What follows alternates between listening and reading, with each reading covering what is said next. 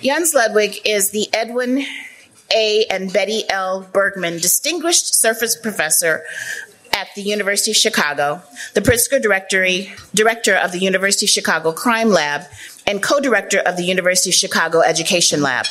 The work of these research centers has helped inform policy decisions by the City of Chicago about how to deploy social programs and to help gun violence control in the city, and how the public schools might respond to pandemic-related learning losses. Crime Lab projects have also helped inform New York City's efforts to close the Rikers Island jail without compromising public safety, New Jersey's landmark criminal justice reforms, and the Illinois Attorney General's consent decree with the Chicago Police Department, and have also been featured in national news outlets and the New York Times, Washington Post, Wall Street Journal, NPR, and PBS NewsHour. He served on the National Academy of Sciences Committee on the Neurobiological and Social Behavioral Sciences of Academic Development and its applications, and is an elected member of the National Academy of Medicine and the National Academics of Science. Say all that 3 times fast. And so happy to have Jens with us. We do have some questions up here. If you have questions, Jan is here somewhere. Amanda, there's Jan. If you want to get them up and have a chance of getting your questions asked, Amanda's going to pick up a few of them now. I feel like we should just have an afternoon with Jens, like a seminar, because there'd be so many. You guys think so? Yeah, just so many questions, right? We could just sit and, he's a Chicagoan. We could just have him talk all day. So without further delay, because I'm eating into your time now, Jens Ludwig.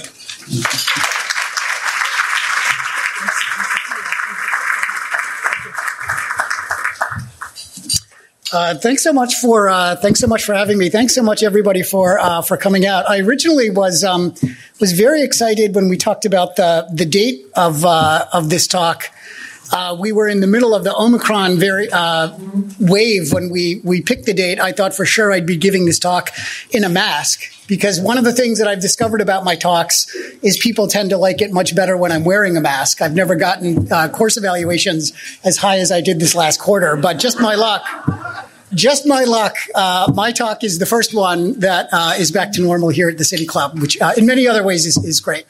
So what I wanted to do today is talk about a problem that we're wrestling with here in Chicago, but not just here in Chicago, which is crime, but not really crime. So if you look at these headlines, it's no accident that they're all not focused on crime generically, but focused on one type of crime specifically, which is gun violence. Okay, so we have a tendency to think about all crimes as interchangeably similar in terms of the burdens that they impose on society, but that's very much not the case. There's one type of crime in particular that imposes the vast majority of the social harms on society. So if you look at shootings and murders in particular, so something like 80 to 90% of murders in the United States are committed with firearms. They account for something like 0.2% of all crimes in American cities, but something like 70% of all the social harms on crime. And part of that is what you think, the devastated families and communities of the people who are victims. But the victims aren't the only victims. We have tens or hundreds of thousands of people all across the city who are afraid to leave their homes at night, and in many neighborhoods during the day as well. And as you know, we have gun violence is one of the major drivers of population loss from cities. It's no accident that the neighborhoods that are emptying out in Chicago are the ones on the south and west sides that are most afflicted by the gun violence problem in our city. Moreover, we've made almost no long-term progress on this problem. So if you look at mortality data in the United States, for almost every leading cause of death in America, death rates have plummeted since 1950, with 2 exceptions, cancer and gun violence. You can see that the murder rate per capita in the United States today is, if anything, a little bit higher than it was back in 1950. And the situation looks even more grim if you look here in the city of Chicago. So one of the things that people in Chicago like to say is, well, It's not great now, but at least it's not like it was in the early 1990s at the peak of the crack cocaine epidemic. And, if you live in a predominantly white neighborhood in Chicago, that's true. If you live in a predominantly Hispanic neighborhood in Chicago, that's a little bit less true. If you live in a predominantly black neighborhood in Chicago, that is very much no longer true. The murder rate per capita in Chicago today in our predominantly black neighborhoods is notably higher than it was at the peak of the crack cocaine epidemic in the early 1990s. Okay, so what I want to start off thinking about or talking a little bit about is why we're here. Okay, and my argument is that one of the reasons that we're in this state right now is that we framed the problem the wrong way. We've been thinking for the last 50 years about the nature of the gun violence problem in America through the wrong lens, and that's led us to have lots more gun violence than we really need to have. Okay. Now, what is that frame that our public policies have been built on the last 50 years? It is, in effect, that the gun violence problem is due to bad people. You can see this in survey data for the last 50 years. Majorities of Americans at different points in time, when asked what the causes of crime are, give some version of bad people. Immorality, whatever, okay? And it's no accident that literally every person in this room has heard the term super predators. Okay, so that has been the animating force behind so many of our public policies in the United States as a whole, and here in Illinois as well. How's that been going for us? Well, we've managed to build the largest prison system in the world, in the United States. We have the highest incarceration rate per capita. We have the largest prison system of any country in the world. You can see Illinois is right there with the rest of the U.S., and as everyone in this room knows, the burden of incarceration in the United States falls very disproportionately on our communities of color. Okay, so our policy response has been enormously costly to the most socially and economically disadvantaged communities in the country as a whole and in our home city of Chicago. Now, there's something, so notice you wouldn't do that. You wouldn't put somebody in prison for life if you thought they were capable of change. The only reason you do that is because you are convinced that people are engaging in gun violence because that is the essence of their nature. The only thing that you can do is take them off the street forever, right? It is baked into what we've been doing for 50 years. There's something funny, though. There's something funny about this view that gun violence is driven entirely by bad people, which is it turns out that it doesn't really fit the facts. So one of the first research projects that I was ever involved in 25 years ago at the start of my career, you might look at me and say, Jens, you look so young. How could you be doing research for 20? You guys are just too nice. I'm not fishing for compliments, but keep them coming.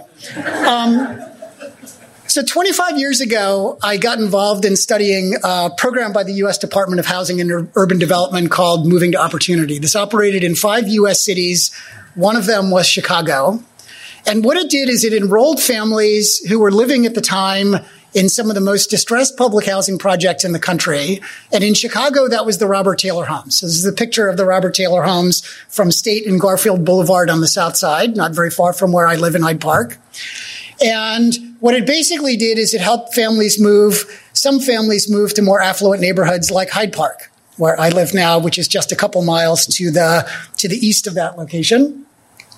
And so what's interesting about the Moving to Opportunity demonstration is that they had way more families who wanted to move than they had housing vouchers to enable them to move. And so as a fair way to decide who got the chance to move, they essentially flipped a coin to decide who could go, which winds up creating, because who stays and who goes is decided by a coin flip, you wind up with two otherwise comparable groups of families who are identical in every way, except that one group winds up in a very different neighborhood environment. That, in practice, turns out to give us something like a randomized control trial of the sort that the Food and Drug Administration requires for any new medication to be brought to market. Right? This is how you know your COVID vaccine is safe, because the FDA requires this level of rigor of evidence. Now we have something like this to answer a public policy question. So here's what's also interesting about moving to opportunity is if you believe that crime is due to the intrinsic character of people, this shouldn't make any difference at all, right? Moving 3 miles to the east from State and Garfield Boulevard to wherever in Hyde Park doesn't change your intrinsic character. Interestingly enough, another thing that didn't change for the families in moving to opportunity was their incomes. Income didn't change at all for the families as well. So what happened then when we looked at the outcomes for the kids in these families? What we saw is basically a 40% reduction in violent crime arrests, right? So what this is a very, very powerful, I think undeniable, irrefutable demonstration, in my view, is a radically different sort of perspective on the whole gun violence problem, which is not that the problem is intrinsically bad people, but that this is in large part about the situations in which people find themselves. Okay. Now, to see how the situation matters and what we might do about it, I think for me, it's really useful to start off with a really clear view of what the gun violence problem in America really is, because it looks very different from what you would see in like media representations of The Wire. You watch The Wire and you have some mental view of like premeditated gang hits as part of some war between two drug-selling organizations over drug-selling turf or something, right? That's the mental image that you would get from consuming media in America. That's actually not at all what gun violence in America really looks like. So let me just very quickly talk you through one example. This happened a couple miles from my office at the University of Chicago at 73rd and Coles Avenue in South Shore a few years ago. It's a Saturday afternoon at 3 p.m. There are two groups of kids standing in the middle of the street arguing with one another over whether a kid in one of the groups has stolen a bicycle from a kid in another group. A bicycle, which on the south, if you go to eBay on the south side of Chicago, the resale value of a used bike is about $10. If it's a nice bike, maybe $50. The two groups start to separate, so there's no self-defense rationale for what happens next, which is somebody pulls a semi-automatic handgun out of their waistband, fires into the other group, hits a 16-year-old kid named Jamal Lockett in the chest. EMS comes, races him down Lakeshore Drive to Northwestern's ER. The University of Chicago had not opened their ER at that time, where the kid's pronounced dead. 2 weeks later, the police arrest a 17-year-old named Calvin Carter as the shooter. That is what gun violence is in Chicago and every other American city. The large majority of gun violence in America stems from altercations, right? We do not have a crime problem. We have a gun violence problem. We don't have a gun violence problem. We have an arguments with guns problem. So huge share of the gun violence starts with words, could be de-escalated, but instead people take it the other way. And eventually it ends in tragedy because someone's got a gun. Okay. Now, here's another way to sort of see the importance of the situation. One of the things that is so unusual, one of the many ways in which America is such an unusual country, is that our murder rate is so much higher than you see in any other rich country. You have to go to very low income countries in Central or South America to see murder rates per capita anything like what you see in the US. Every other rich country in the world, this is unheard of. Suppose for the moment you thought really what was going on is Americans are just horrible people. Here's the funny thing about that perspective. If you look at the rate at which people die of murder in America using means other than guns, so if you look at the non-gun murder rate per capita, almost identical across countries. Almost identical across countries. The difference, the thing that is uniquely American here, stems almost entirely from the difference in gun murders. The thing that's different about America is our social frictions lead to tragedies because we have so many guns in circulation. Okay? Now, what I want to do is I want to try and give you some sense for how situations can contribute to social frictions leading to tragedies, what I want to try and do is talk you guys through an audience participation game. Okay? So what I'm going to do, this is the professor in me. So what I'm going to do is I'm going to show you a slide with an object in the middle, and I want you to call out the color of the object. Okay? So we'll do a very easy one as a warm-up. Okay, everybody ready? Black. First of all, it's black. Second of all, I feel like I took a nap and woke up in a schna city like New York or San Francisco. We're the city that works. We're the city of broad shoulders. We can do much better than that. We can do much better than that. This is only going to work if people are actually engaged. Let's go. Otherwise, it's going to be 10 points off for all of you. And my dean is right here. I will do it. She knows. Okay, here we go.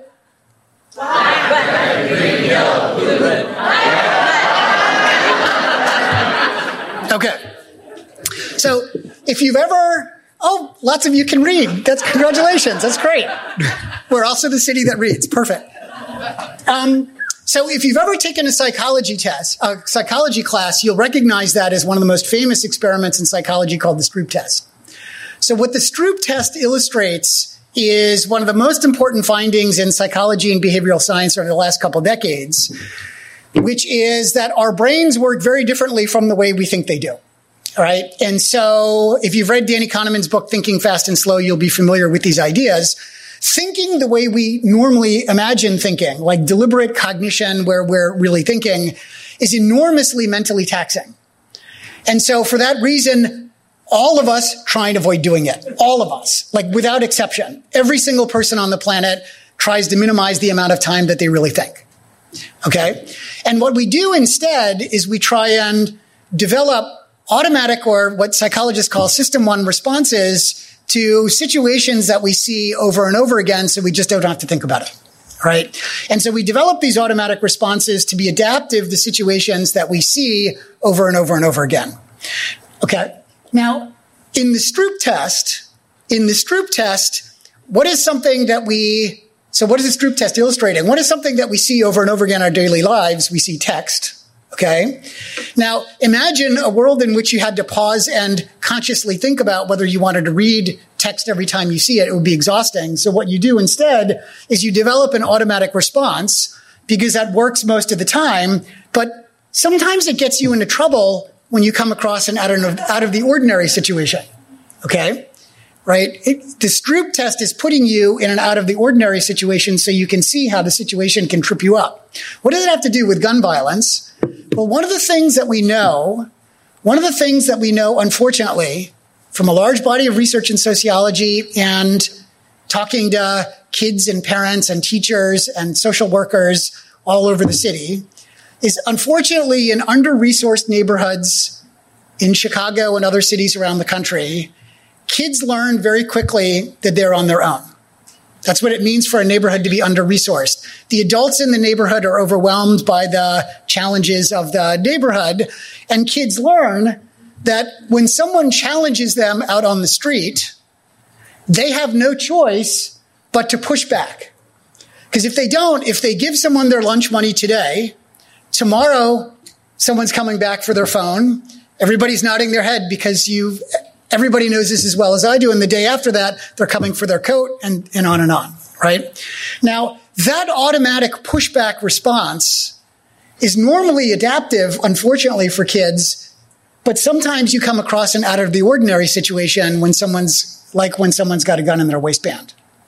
Okay. This is a very, very important insight. So why do we see more gun violence in some neighborhoods than others? Well, for starters, there's some neighborhoods with way more illegal guns. Okay. But the other reason is some neighborhoods are just more simple to navigate and less complicated. So I live in Hyde Park. The University of Chicago puts private security guards on every street corner.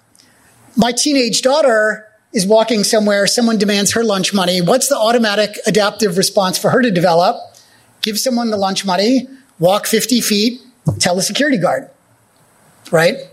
And she doesn't have to do any thinking at all to navigate Hyde Park, right? That's the perfectly fine adaptive response to every situation. It's not that teens are different, fundamentally different across neighborhoods. It's that their environments are very different in terms of the social challenges that they present to kids.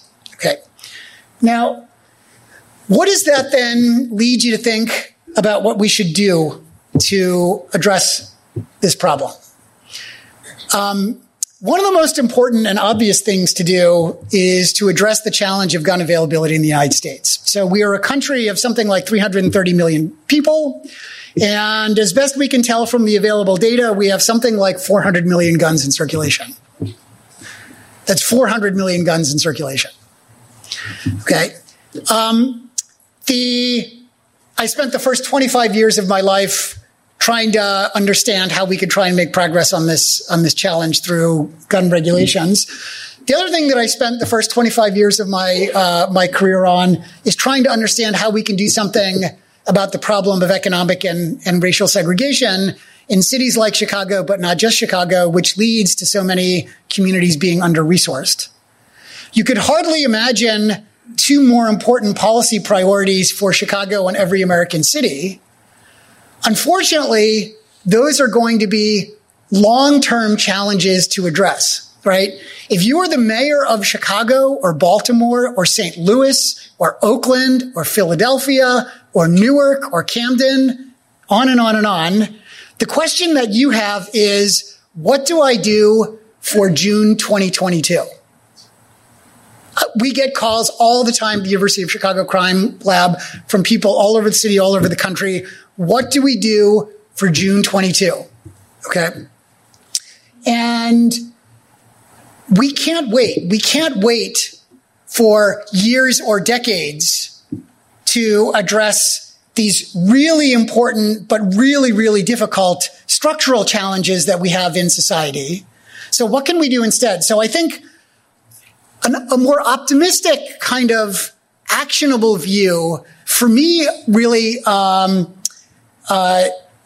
sort of thinking about what we could do in the short term really changed a lot during a visit that I made a few years ago to the Juvenile Temporary Detention Center on the west side of Chicago out on Roosevelt Road, where I was talking to one of the staff leaders there who said, you know, I always tell the kids, so this is where, if you're arrested as a juvenile in Cook County, this is where you're held awaiting adjudication of your case. Okay. So he said, I always tell the kids in here, if I could give you back just 10 minutes of your lives, none of you would be here. Which I think is a really profound mindset shift in the nature of the problem, and very consistent with the idea that the problem that we're trying to solve is not crime, is not gun violence, it's arguments with guns. Okay. So what would that look like in practice? Well, let me just briefly talk you through an example of the sort of thing that this can look like. Okay. So this is an exercise.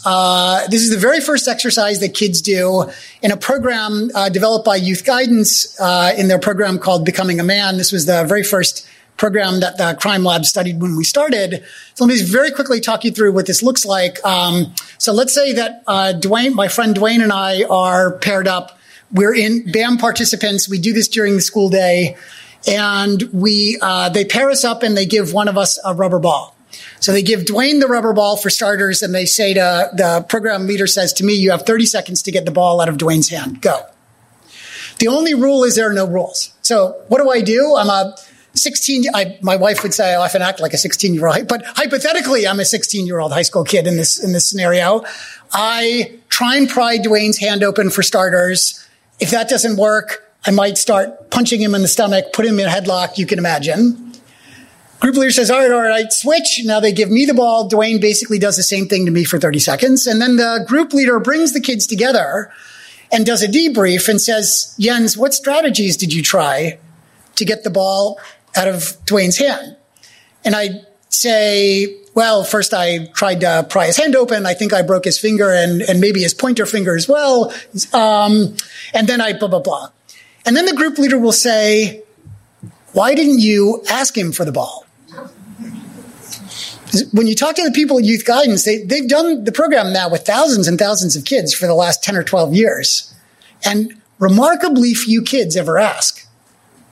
And then, so why didn't you ask Dwayne for the ball? And I'd say, well, if I had asked him, he would have thought I was you could imagine what the kids say. And then the program leader will turn to Dwayne and say, Dwayne, what would you have done if Jens had asked for the ball? And Dwayne would say some version of, I would have given him the stupid ball. It's much better than having 2 of my fingers broken. You can see, it's very clever, very engaging. There are ways to help kids anticipate in advance when the situation is going to trip them up. Okay. And we've been doing research for the last 10 or 12 years. It's not just the Becoming a Man program. We've been working with Children's Home and Aid and YAP to study programs that do something similar like Choose to Change or Heartland Alliance on their Ready program. We consistently see evidence. The evidence is not perfect, but we consistently see signs of really large reductions on the order of 30, 40, 50, 60% reductions in violence involvement for people enrolled in these programs, right? What those programs are basically helping people do is understand and anticipate when the situation is going to trip them up and interrupt that sort of unhelpful trajectory. And similarly, we can see in the larger research literature, there are lots of examples of things in data that show that they can externally intervene and interrupt violent events as well, right? So, sociologists believe one of the most important things to prevent violence is neighbors and neighborhood organizations that bring people together to help enforce shared neighborhood norms. It's the same sort of logic behind violence interrupter and street outreach organizations. And ideally, that's also even what our government institutions should be doing as well, like police departments, right? And what's interesting about this is, like, you look at this, at first blush, it's like a weird grab bag of seemingly disparate, like, random programs. But once you sort of see what the problem is that we're trying to solve, arguments with guns, you can see all of these are acting through the same underlying kind of causal pathway or channel here, right? Now, you might be looking at this and saying, like, well, this is great if, you're about to tell me, like, this is going to require us to double the city of Chicago budget if we want to, like, whatever. Can we actually do anything about this? So, we did, like, a very illustrative back of the envelope calculation. Let me just very quickly talk you through this. There will be a quiz on this at the end. So just illustratively, one of the things that you can see in data, I think this is not just true for Chicago, but it's certainly true in Chicago, is that if you look at the shootings that are going to be committed next year, when you look in data, something like 25,000 people today predictably will wind up accounting for something like half of all the shooting arrests next year. Very, very concentrated within the population. And social service providers and government agencies have a reasonable sense for who the people are at highest need and highest risk right now, okay? And we also have this accumulating body of evidence that there are social programs that are effective and have capacity to scale. So let's assume that we've got a cost of like $25,000 per person, 50% reduction in violence. That would mean that $625 million would get you something like a 1/4 drop in gun violence in Chicago.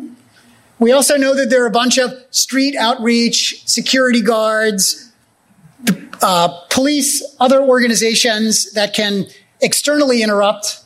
If you look at the data on the relationship between policing and violence, it suggests that something like a 25% increase in the police department budget would get you something like a 25% reduction in violence. Suppose that you don't need to invest in the police department. Suppose that you said, I'm only going to invest in something, violence interruption, whatever. I'm only going to invest in things that at least have the same ROI as police. So that sets the floor. What that would mean is for $425 million more, you'd get another 1/4 reduction. So for $1 billion, we could cut gun violence in Chicago in half, illustratively. Now, you might think $1 billion is a lot of money. Is it worth it? Well, one way to think about $1 billion is it's about 5% of the city budget. And depending on how you count, it's between 1% and 2% of the state budget. Now, are there more important things that we could be spending our money on instead? I don't know. I mentioned before that gun violence is one of the most important drivers of population. Set aside for the moment the horrible human cost of the problem. Even set that aside for the moment. Gun violence is one of the most important drivers of people out of cities, including Chicago. Here's a little graph that shows population. It's normalized. City population normalized back to 1950. So every city's 1950 population is normalized to be 100% of their 1950 population. You can see that New York City lost something like 10% of its population during its more difficult period, and now they're up about 10%. You can see that the city of Detroit has lost something like 2/3 of its population since 1950. Which you can see if you drive around the city of Detroit. Where is Chicago? Where is our home city? We are right. I would describe Chicago as right on the knife's edge.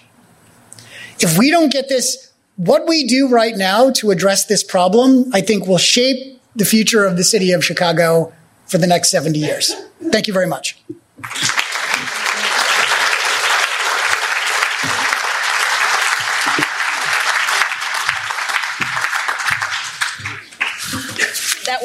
That was great. Just so much to think about. We have a lot of questions. I'm going to try to get through as many as possible. When you're talking about the $1 billion, Eva Giglio from the CME Group Foundation, where do you think there are gaps in the current gun violence strategy, which you've discussed, but how can philanthropy play a role? Yeah, I think that one of the challenges is being really focused in addressing the gun violence problem. You know, I have one of my very dear friends, when I sent him this slide deck for comments in advance, said, "Jens, I love you dearly." He didn't really say "I love you dearly," but I'm sure I was reading between the lines, and I assume that's what he meant. Because then he went on to say, "This is the worst talk I've ever seen you give." I said, "Oh, that's very interesting. Tell me more." He's like, "You didn't even use the word root cause once." And that's very intentional. It's very intentional because to me, the term root cause obscures more than it clarifies, right? Because if you think that the solution to the gun violence problem is root causes, it gets you into the mindset that any anti-poverty spending will be equally effective in addressing the gun violence problem. Now, and I think we just need to be very clear, like, if we want to, we definitely need to address poverty, right? Like this, so drive around the city of Chicago and you can see how desperately we need to address the poverty problem in our home city. We can't expect, it's too much to expect literally everything that tries to address poverty to also solve this other giant social problem of gun violence, right? And so I'm trying to be very, very deliberate and not paint with a very broad brush. And I think the more that we can do, and so I would also just point out, right, that getting the gun, so I'm trying to not paint with a broad brush so we can be very, very targeted about what the problem is and what specific things would do to address it. Because, you know, if we can get the gun violence problem under more control, you can see in cities like Los Angeles and New York that have done this. In the early 1990s, LA, New York, and Chicago had almost exactly the same murder rates. Over the last 30 years, the murder rates in LA and New York per capita fell by something like 80 or 90%. And you can see those cities have completely taken off. So getting the gun violence problem under control is not just a major public health priority, a major humanitarian priority. It is also a massive tailwind for trying to address all of these other social challenges. Anyway. So. Okay, well, yeah. I forgot we weren't really going all afternoon. Sorry. We may have to schedule part two. Louis Markowitz from the Bronner Group. What non-public health pandemic effects do you think will be the most impactful in future years? Non-public health pandemic effects? Mm-hmm. Yeah, I think, I think that we are seeing one of the reasons that gun violence is up 30% since 2019 in the United States is the pandemic. So the CDC did a survey last summer, and they asked people about mental health problems caused by the pandemic. And something like 40% of all American adults said that they were struggling with substance abuse, depression, trauma, anxiety as a result of the pandemic. If you look at the youngest age group they looked at was 18 to 24-year-olds. If you look at 18 to 24-year-olds, 70% said they were suffering some mental health problem. And fully 1 in 4 18 to 24-year-olds in America said they'd consider suicide the last 30 days. Okay.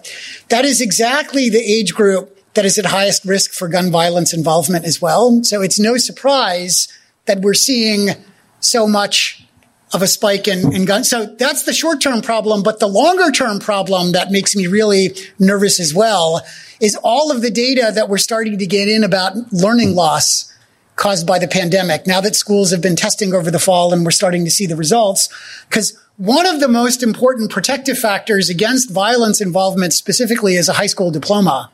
And we have kids, if we had lots of money, what we really should have done is just started kids over. If you were in 8th grade in 2019, 2020, we're going to start you over in 8th grade again. The only reason I can think of that we're not doing that is that we don't have the school capacity or the money to do it. We are shortchanging millions of kids across the country 1 or 2 years of their education, and we don't have any systems in place to ever catch those kids up. And I think that's the thing that has me really, really worried for the long term. Really all positive here, but important. Raymond Pollock, MD with Hypocrites Consulting. How do you propose that issues of culture can be overcome to deal with gun violence? For example, machismo, violence as a mean to resolve conflicts, no matter how trivial. Yeah, I think the way that I'm very intentionally sort of describing this as situation. So if I think about, I was brought up I was born in Germany. So I think of culture as something that you bring with you. I was born in Germany. My parents were born in Germany. They raised me just like German parents. And I have all of the whatever of, someone raised by German parents. That was there for us in Germany. That was there for us in New Jersey where I grew up. But think about the moving to opportunity experiment, right? Think about the moving to opportunity experiment. I'm taking someone from State Street and Garfield Boulevard and I'm moving them 2 or 3 miles to the east into Hyde Park. And all of a sudden they're 40% less likely to be involved in violence. That's not culture or something that resides in the person or the family. That's people adapting to the social environment in which they find themselves. Okay. Adal Regis from Congresswoman Robin Kelly's office. What role can the Illinois congressional delegation play in addressing the issue of gun violence? And a not related, but sort of question is, when will urban/crime labs begin to advocate to amend the Second Amendment?